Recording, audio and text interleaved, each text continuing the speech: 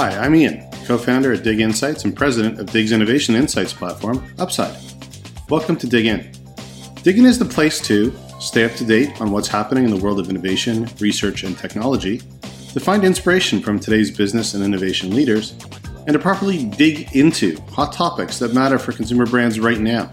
And when applicable, we'll bring our own research to that conversation. Today I'm talking to Ron Tite. He's the founder and chief creative officer at Church+State. He's also a professional comedian, speaker, and author. Hi, Ron. Thanks for joining me today. Thanks for having me, Ian, and hello to everybody out there who's watching and listening. So, I wanted to start with something really interesting. So, the name Church+State. Can you give a quick background as to the evolution of that name? Yeah, when I started the agency, it was called the Tite Group, and it was because for a couple of different reasons. One, I wanted to spend as little amount of time on the name as possible. I thought agency names were getting out of control, and I just wanted to focus on building the business. So that was the first thing. Second thing was I thought that there was this, clear, direct connection that I wanted to make from Ron Tite, the speaker, and given that speaking could drive biz dev. And I thought I needed to make a clear connection between that person and the agency. So it was the Tite Group. And then the third part was that I didn't quite know what it was going to be. Like, I actually didn't start at wanting to start an agency. I started at wanting to solve a problem. And I didn't know whether the best way to solve that problem was as a production company or as an agency or as a consultancy. And I wanted the time to figure it out. And I thought, the Tite Group is fine. That will just allow us to become whatever the heck we need to become. And so that was the same, we had that for probably 3 years, I think. And then as you slowly start to solve the problem that I wanted to solve was, I believe brands need to be media properties and media properties need to be brands. And I wanted to find the best way to solve that problem. Once we had been doing it for 3 years, a couple of things became very, very clear. One, we had a very good idea of what we strategically brought to the table, and that wasn't reflected in the name. Secondly, there were, I gave up equity to bring in other partners. So there were other key partners and players in the agency that went well beyond the Tite name. And then the last part was my good friend, a guy named Neil Pasricha, who wrote the Book of Awesome. Neil and I know each other from the speaking world. And Neil, we're heading out somewhere, and Neil was coming to the office, and it was the Tite Group then. And he showed up and he goes, "It's a thing." I was like, what do you mean? He's like, "Oh, there are like other people here. And I thought the Tite Group was just you, like in a basement." And he said, I don't think you're getting as much credibility as you should as a speaker, because a lot of speakers are one-person corporations. And I don't think you're getting the credibility as an agency because it's so tied to you. So that was the first instance, like, maybe we need to rename this. And then another friend, Bram Warshawski, and I were had a conversation like a year before this time. And I said something about the notion of church and state, that the separation of church and state, of advertising and editorial, was no longer relevant. And it was now the unification of church and state. And it was Bram who said, that would be a great name for an agency. And I said, yeah. And so I called him later and said, I invested in something. I might use the name. Are you cool with that? And he's like, yeah. And then we didn't do it. And then a little while later, we changed the agency name based on that suggestion. So you had a post on LinkedIn a little while ago, and you talked about, you resigned from your position as executive creative director at your previous agency to start Tite Group, which became Church+State. Mm-hmm. And then when you were hiring somebody new, basically, they said they wanted to see the good, bad, and the ugly of somewhere new. And you said, and at the end of your post, you said, every organization is messed up in some way. Even in the places with amazing success and culture, have whispered truths and ongoing frustrations. And it's not whether there are issues in your workplace or not, it's whether it's worth it for you to be the one to try and improve them. And so I thought that was a really interesting post. I really liked it. And it made me think about, when you start a company, the culture you want to form, and then that journey. And the reality is that as you said, all organizations end up being messed up in some way. beyond, despite your best intentions. So I wanted to go back to, when you were first starting the Tite Group, and what were those mistakes at your previous agency, not to name them and not to trash them, but what were the things about that you said, when I start my company, it's going to be different in these ways? Yeah. So, and I should give quote to the quote that is in that post that inspired that thinking was from a candidate. And first of all, I had a couple people like, why would you help them out? Find somebody, if you're resigning, like who are they're going to trust you to? And I think that says a lot about the relationship I have with the senior management there, that I wanted to set them up for success and I wanted to help them out. And I thought I knew what the creative department actually needed at the next rev of the creative department. And so I volunteered to talk to some people. And I talked to one person, and the line was, when I said, I'm going to give you the good and the bad and the ugly. And he said, no agency has it figured out in this country. I just want to experience somebody else's dysfunction for a while. And so I thought that that was his line was such great insight, right? That to be able to go into this and to say, hey, I'm coming in with eyes wide open. So that's the first thing. In terms of the mistakes, I think or not the mistake, the things that had gone on in that, there was the moment that I decided to quit was I was shooting a spot in Montevideo, Uruguay. And we pulled back and we took a crew shot. And I thought, how are we still doing this? Like, we're flying halfway around the world to shoot a 30-second TV spot, most of which is a 15-second cut down. And we've got 40 people with crews and actors and South America, Uruguayans and Argentinians and Canadians and everything. All this for 15 seconds for a medium that no one's watching anymore. And I thought, this is nuts. There's got to be a better way. And so that was the overarching, like, there's got to be a better way to do this. And I thought, because somebody could have challenged me in that post to say, why didn't you stick around at the other place? You're saying you have to know when to stick around and fix it. I had been trying to fix it, and it wasn't about the agency. It was about a model, and the network agency model. And that is that they are, by definition, they are publicly traded companies. And so they have a shareholder responsibility, or at least a perceived shareholder responsibility. There are things that local agencies need to do. They need to pay up to the mothership on year-over-year growth. They need to take on global businesses, whether they're profitable or not.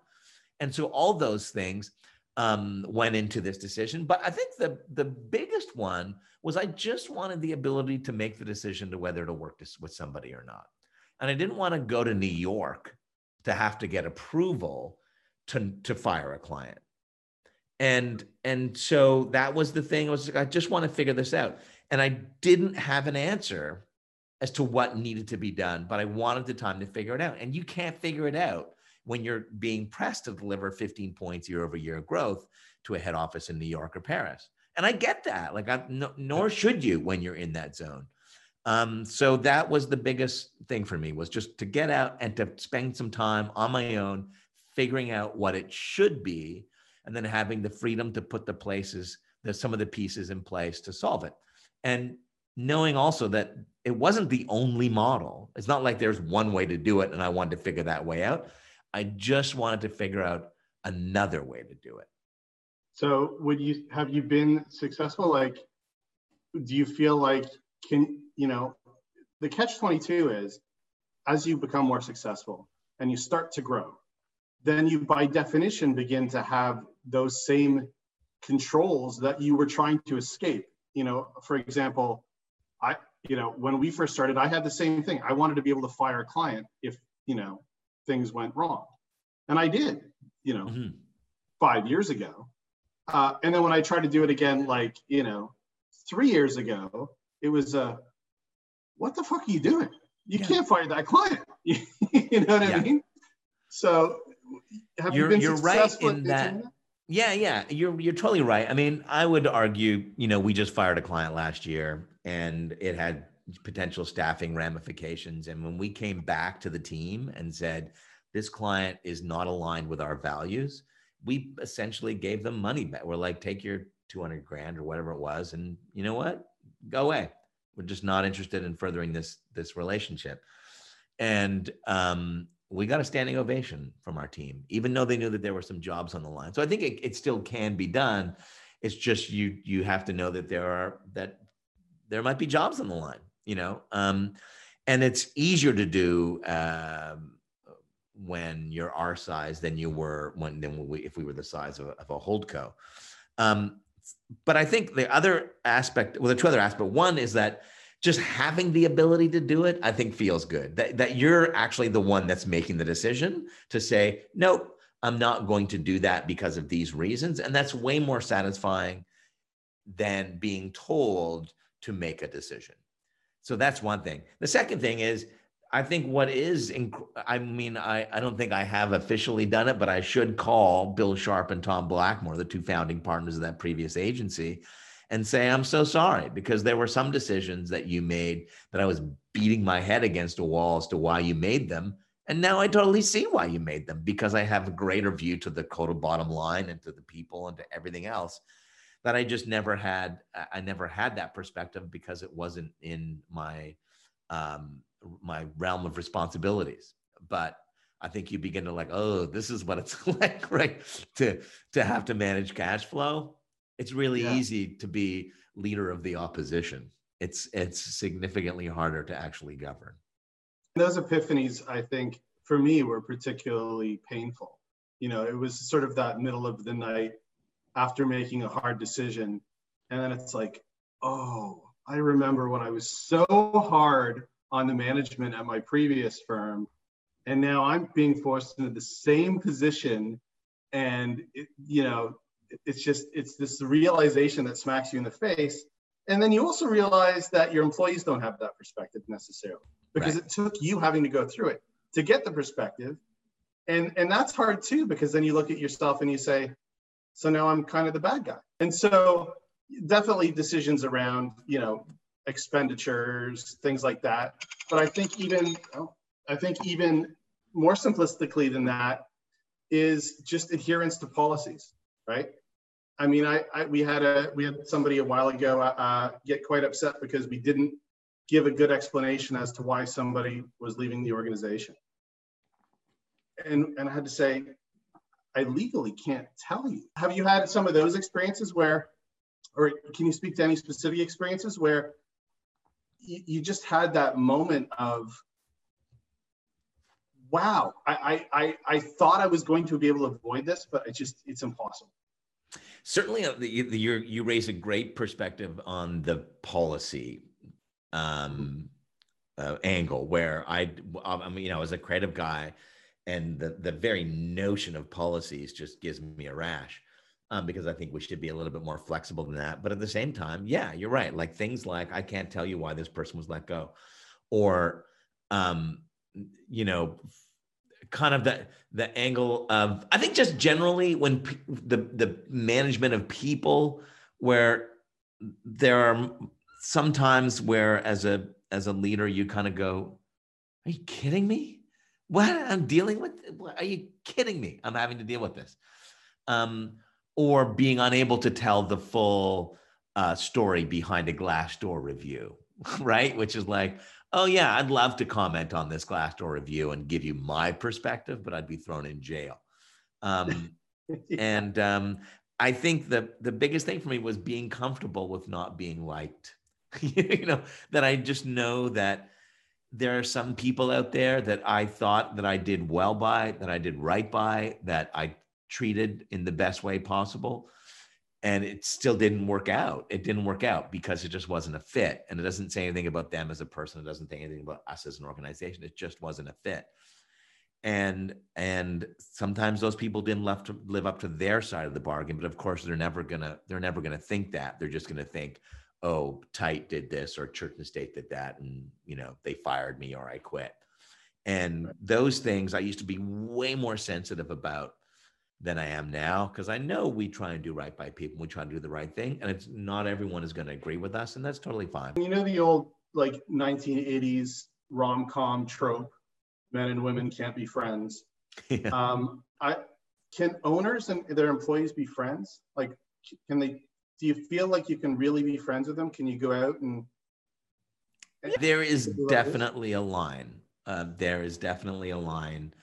And that, again, was something that I didn't realize I would have to, establish.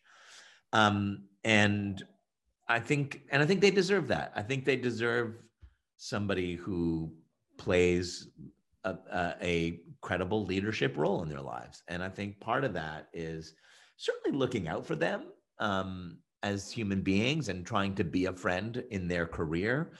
But at the same time, keeping a slight arm's distance so that the friendship doesn't, they don't take the mentorship for granted because they think it's coming from a friend. It's not coming from a friend. The whole idea, like we're a family, not a family. A team that respects and trusts one another, but we're a team that has, that holds each other accountable and has expectations. That's not a family, that's a team. That's really tough because, at Dig, for instance, we just had to make some hard decisions about formalizing roles. As you get larger and your company grows up, you kind of have to do that. And you yourself had to make some pretty difficult decisions around how you wanted to position your own role, right? You were founder and CEO at Church+State, and then you made yourself Chief Creative Officer. Do you want to talk a little bit about that journey? I think that there is this expectation that when you start something that you should run it, that you should be the person. And you look to like, well, Mark Zuckerberg started Facebook and look, he's now the CEO. And we think that's an automatic progression for the person.